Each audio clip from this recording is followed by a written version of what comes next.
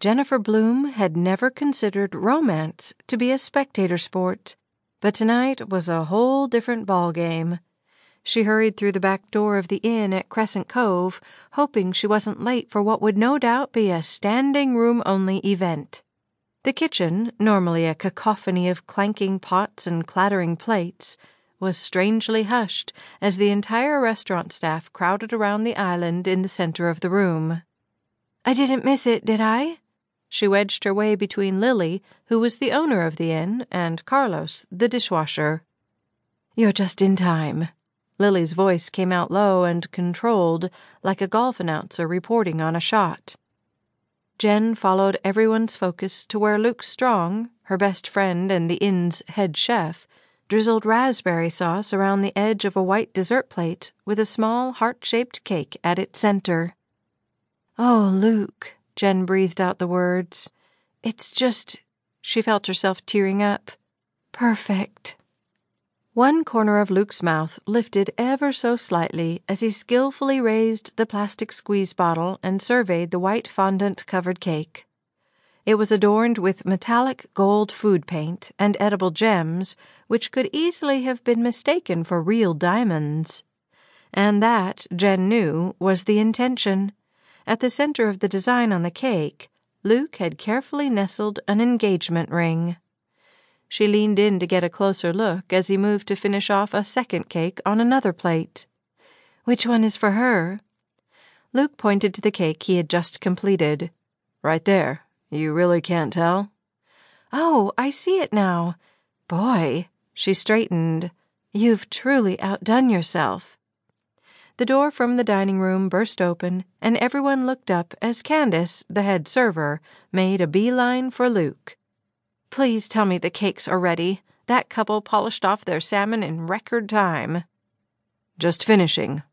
Luke propped a delicate spun sugar heart next to each cake as Candace dipped down to examine them. "Spectacular."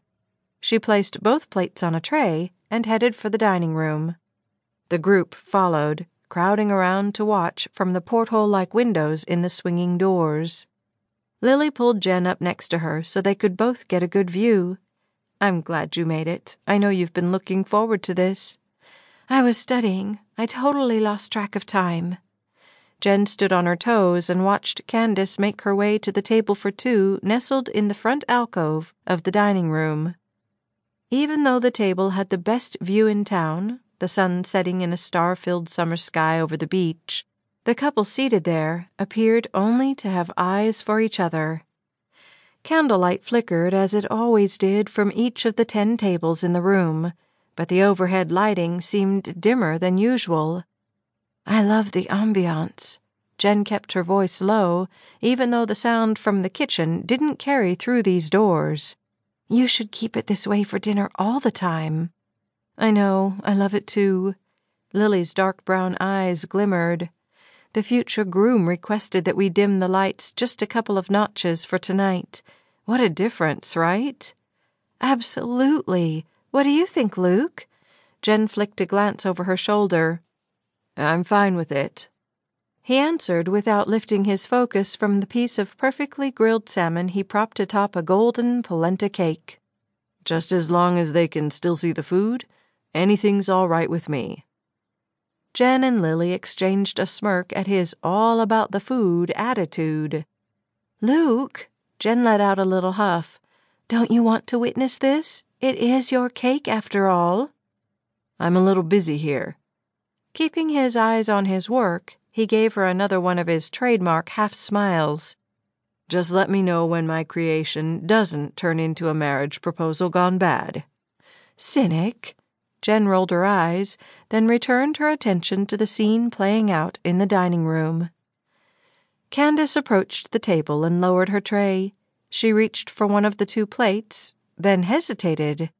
Jen balled her fists together. "She knows which is which, doesn't she?" "I hope so." Lily chewed on her thumbnail. "Poor Daryl is so nervous. If she puts the wrong one in front of him, he'll probably swallow the ring without even realizing it." Carlos uttered something in Spanish, and everyone held their collective breath.